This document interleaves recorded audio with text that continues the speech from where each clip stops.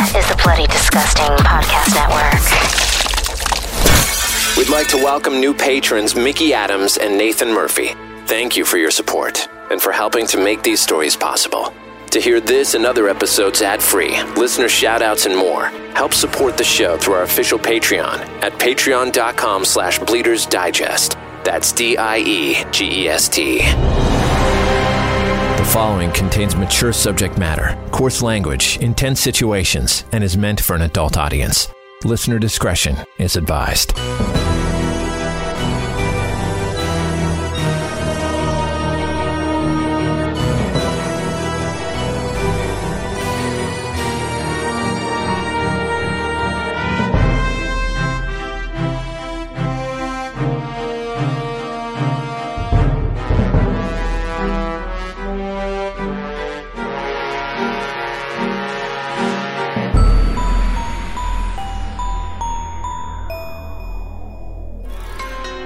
Be sure to taste your words before you spit them out.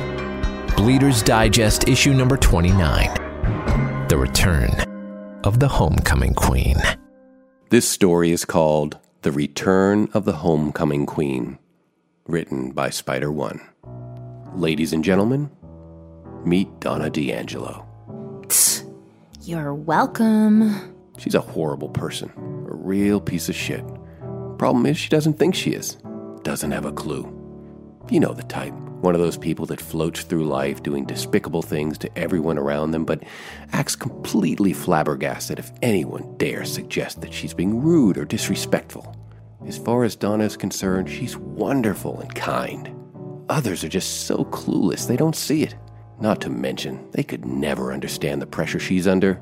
It's a difficult burden being so pretty and smart. The jealousy she faces on a daily basis isn't easy, but she wouldn't expect you to understand. Not with that nose. For fuck's sakes, you ever heard of plastic surgery? Donna's warped perception of herself started at an early age. Her older brother Benny was quite a disappointment for her parents. Neither one of them wanted a boy in the first place, and Mom and Dad weren't shy with their low opinion of their baby boy. His eyes are so far apart. He looks like a damn lizard, Dad would say. A lizard would be an improvement. Mom would chime in. I can bring that thing out in public. People will stare. Mom and Dad considered not trying for another baby, but figured it couldn't get any worse than little Benny, so they went for number 2. Early on in the pregnancy, they found out they were having a girl, and they were excited, but still nervous. What if she's ugly? Mom mused. I can't deal with another ugly child. We could always leave her at the fire station if she looks like her brother, Dad suggested, only half joking. Well, fast forward 9 months later, and all fears were put to rest for the trepidatious couple. Little baby Donna came out perfect. A golden child. Bright blue eyes, perfectly spaced, a button nose, and cute, pouty lips. She looked like one of those baby models on the box of diapers. Mom and Dad couldn't have been happier. Yes, thank Jesus she's not a dog. When brother Benny, now 2 years old, asked to see his little sister, they shunned him away. Keep your distance. I don't need you rubbing off on her. Yeah, kid, you can look, but just don't touch her. Parents of the year. No wonder Donna grew up to be such a monster. It didn't take long for the preferential treatment from Donna's parents to seep into her DNA. She was groomed to be a terror, and a terror she became. But a funny thing happens when you're a cute little girl. You get a pass, even from adults that should know better. As early as preschool, teachers would look the other way or find convenient excuses for Donna's mean girl behavior. Donna would not share. Donna would not listen. Donna would not do a goddamn thing that Donna did not want to do. Only once in those formative years did someone step in and try to correct her tragic behavior. Miss Taylor, a kind, elderly first-grade teacher, sat with Donna at recess one day and gently attempted to explain that being thoughtful and nice was a much better way to behave because it would make others feel happy, and making others feel happy would in turn make herself feel happy. Miss Taylor took the child's hand and smiled a loving smile. Donna pulled back her hand, wiped it on her dress, and simply said, "It smells funny. Yuck." And so this continued throughout the years. Name-calling and cruelty fueled little Donna's days. The ironic part of it all is that she never lacked in having friends. It seems there was something about her unforgivable behavior that attracted followers. Other little girls and some boys seemed to envy Donna. Either that or they were just simply terrified of her. Regardless, she was a queen ruling her flock of playmate peasants. And let's not forget about her poor brother Benny, now just a shell of a child, barely able to mutter a sentence, relegated to a life of abuse and loneliness as Donna grew more confident, beautiful, and mean with each passing year. But all acts of past cruelty would soon pale in comparison as Donna entered the ultimate breeding ground for hate and inhumanity: high school. Woo!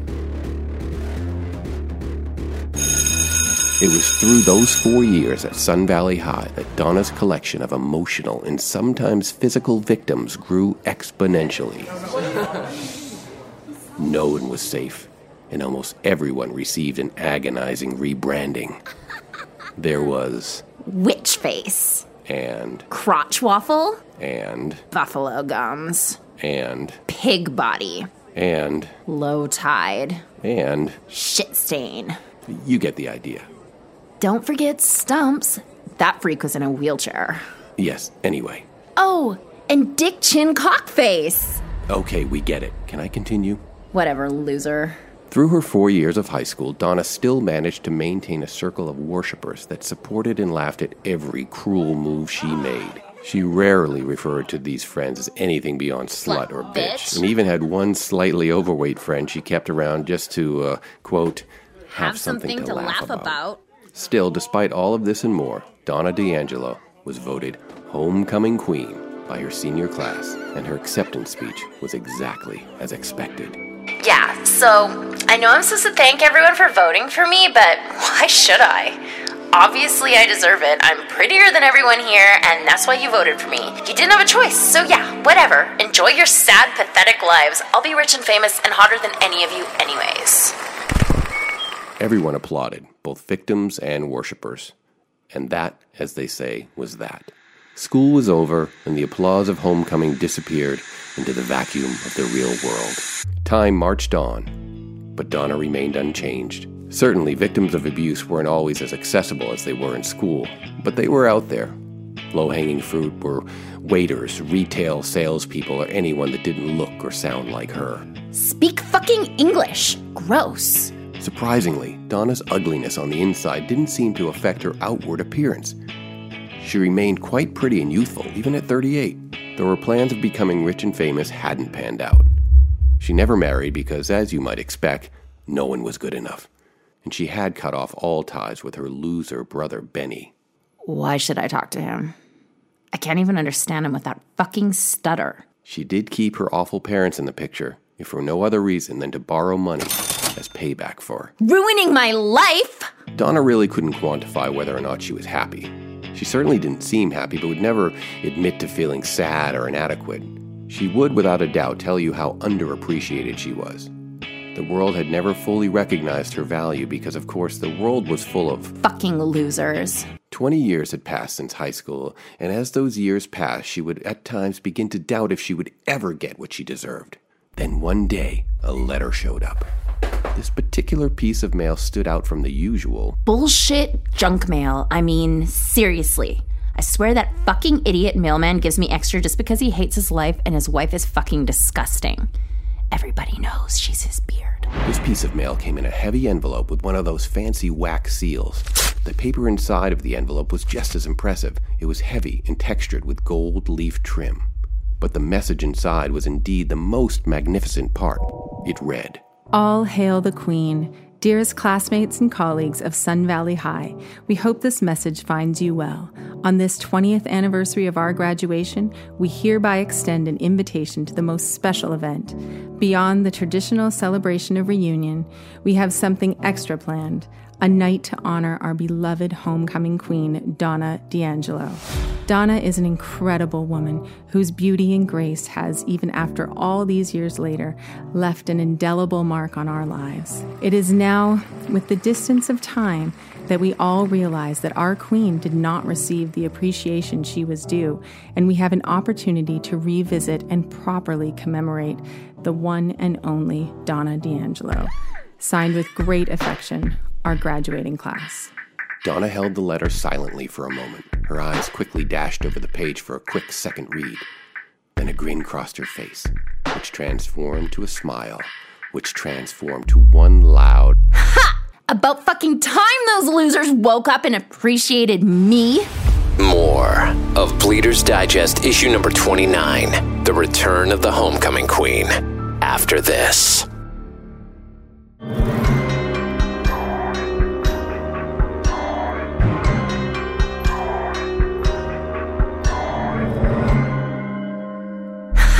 About fucking time those losers woke up and appreciated me. And so began 2 weeks of preparation leading up to the big night. Although Donna was certain she would look better than anyone there, without even trying, she wasn't taking any chances. She would hit the gym daily, get her hair and nails done, purchase a new outfit, and maybe one quick Botox session. Not that she needed it. Fucking right I don't. Finally, the big night had arrived. Donna pulled up in front of her old alma mater, Sun Valley High.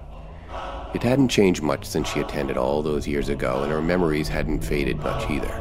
Muscle memory kicked in as she pulled into the exact parking spot she used to occupy as a senior. She looked around and noticed that the school grounds were oddly dark. She had expected a bit more fanfare, lights, decorations, something. What the fuck is this bullshit? It was then she noticed a pale blue light glowing from the gymnasium in the distance. Smoke billowed out from the gap beneath the doors and creeped over a 12-foot red carpet leading to the entrance. The carpet was flanked by those velvet red ropes you see at a movie theater. Now that's more like it. Donna got out of the car and strutted confidently towards the party. She didn't see anyone else as she approached, but she was fashionably late. Everyone was probably inside anxiously awaiting her arrival. She pushed the 2 large gym doors open and swaggered in like the badass she thought she was. Upon entering, she was taken aback by the darkness. Only the dim hue of the blue light painted the walls of the gym. Smoke drifted low in the air. And as far as Donna could tell, there was no one else there. Hello? She called out. Nothing. Hello? At that instant, the blue light suddenly switched to red, which helped in illuminating her surroundings. Now about 20 feet in front of her, Donna could see an impressive throne. It was massive and incredibly ornate. It looked like something out of a storybook or movie. More red velvet ropes established a clear path to this royal seat. Then a voice from somewhere. Please take your rightful spot on your throne, my queen. Donna grinned and got butterflies in her stomach. This was so cool, she thought. She stepped forward and made her way to the throne. Dramatic music echoed throughout the gymnasium as Donna marched her way down the red carpet into finally taking her rightful spot on her royal seat. The music stopped as a blinding white spotlight illuminated Donna. She held her hand up to block the light. Jesus. She began to hear footsteps approach. First from the right, then the left, then from everywhere. It was clear she was surrounded, though because of the blinding light, Donna could only make out shadows. Eventually, all of the shadows found their place, and the room went silent. Until... Okay, what the fuck is going on? Then, from the darkness, the mysterious voice responds. We gather here tonight to recognize the past, or more specifically, our queen. Your influence has haunted us all through the years, and though we have all grown older and found ourselves on different paths, it is you, Donna D'Angelo, that still lingers in our collective hearts and minds. I am pretty fucking unforgettable. You have touched us in ways that you could not comprehend. Throughout your many words and actions, you have become the touchstone of pain and suffering for so many. Donna's face scrunched in confusion. What? Yes, Queen, we have come here to recognize the past, but we're also here to rectify the present. Suddenly, from behind the throne, a heavy rope drops around Donna and is quickly tightened and tied. Then the same around her wrists and feet. In a matter of seconds, she is strapped and rendered immobile. She struggles to get free, but it's useless. What the fuck? Untie me, you fucktards! There is no response. Did you hear me? I said fucking untie me! Then again, from behind, A swift rip of duct tape slaps over Donna's mouth and then wraps around her head. Her cries are transformed into a muted mumble. She fights some more for escape, but it's impossible. Tears start to stream down her face as she drops her head in defeat. The room goes dark. We will now begin the tributes. The room fills with red light. An ominous hum fills the air. First up is Sarah Hughes. You may remember her as Witchface. A woman steps forward into the light. Donna's eyes widen. She recognizes her and her nose. Yes, for years, day after day, you would mock the size and shape of her nose and call her Witchface. Sarah would cry alone in the bathroom and even contemplate suicide. She has come to pay tribute. Sarah steps forward and slowly approaches a panicked Donna. She stops, flashes a revenge-filled smile, and reveals a large knife that she had been concealing behind her back. Donna shakes her head and pleads for mercy, but it's all in vain. Sarah grabs Donna's face to steady her and begins to slowly saw the tip of her nose off. Donna screams in agony from beneath the duct tape as blood squirts and runs down her face, staining her new dress a dark red. Sarah drops the knife and retreats into the shadows as Donna screams from the pain. Next up for tribute is Craig Garcia, or as you so affectionately christened him, Stumps. Donna lifts her blood-soaked face to see a man in a wheelchair slowly roll from the shadows. Craig lost the use of his legs in a terrible car accident. You, Donna, found amusement in his misfortune. Craig rolled forward, a large hammer in his lap. Donna knows what is coming. Craig lifts the hammer and with a wail slams it down, viciously crushing Donna's right kneecap. She cries in agony. Craig laughs and does the same to her left. Donna's leg contorts to an inverted position. She lets out an inhuman howl. She's beginning to lose consciousness. Our third guest for tribute is Kevin Hallbrook. Kevin struggled for years with his weight, which you, Queen Donna, spotlighted daily by pointing and shrieking the moniker Pig Body every chance you had. Kevin, please come forward. From the darkness, a man strides into the light. The man is not overweight at all. In fact, he's muscular and fit. Donna eyes him with confusion as he moves closer. She notices that he's carrying a large bucket filled with what appears to be human waste. The smell is nauseating. Kevin leans in and violently rips the tape from Donna's face. She gasps for air. You're not Kevin? You can't be. Yes, Queen, this is Kevin, and despite all your torture, he battled his demons and won. Donna pleads a misguided clarification. See? If I didn't make fun of him, he would still be fat and gross. I helped him! Without response, Kevin grabs a large funnel and tube. He jams the tube deep into Donna's mouth and begins to force-feed her the excrement. She gags and spits and vomits as chunks of feces slide into her mouth. This continues until the bucket is empty. Donna gags some more. Her head falls heavy as long strings of thick bile stretch to the floor. Please. No more. Please. Alas, the tribute is almost complete, but we do have one last special guest. Please, come forward. Donna hears footsteps moving closer. She's weak and can barely muster the strength to lift her head, but somehow she does. She struggles to focus until finally recognizing the figure in front of her. Benny! Oh, Benny. Yes, your dear brother Benny. Donna gets a glimmer of hope in her eyes. Benny, please untie me. I'm your sister, Benny. Please help me. Benny stands in silence, staring at his now unrecognizable little sister. Benny, please. I love you. You know I didn't mean any of it. It was all Mom and Dad's fault. Please, Benny. Then a small, empathetic grin flashes across Benny's face, and he begins to speak. His stutter is pronounced. Donna, you are my little sister, and I know you didn't mean to treat me the way that you did. I know that you didn't mean to torture and abuse me and stand by as our parents did the same. I know you never really meant harm to all of these people here tonight. You were always innocent, just a victim of circumstance. A hopeful smile grows from beneath the blood and stool caked across Donna's face.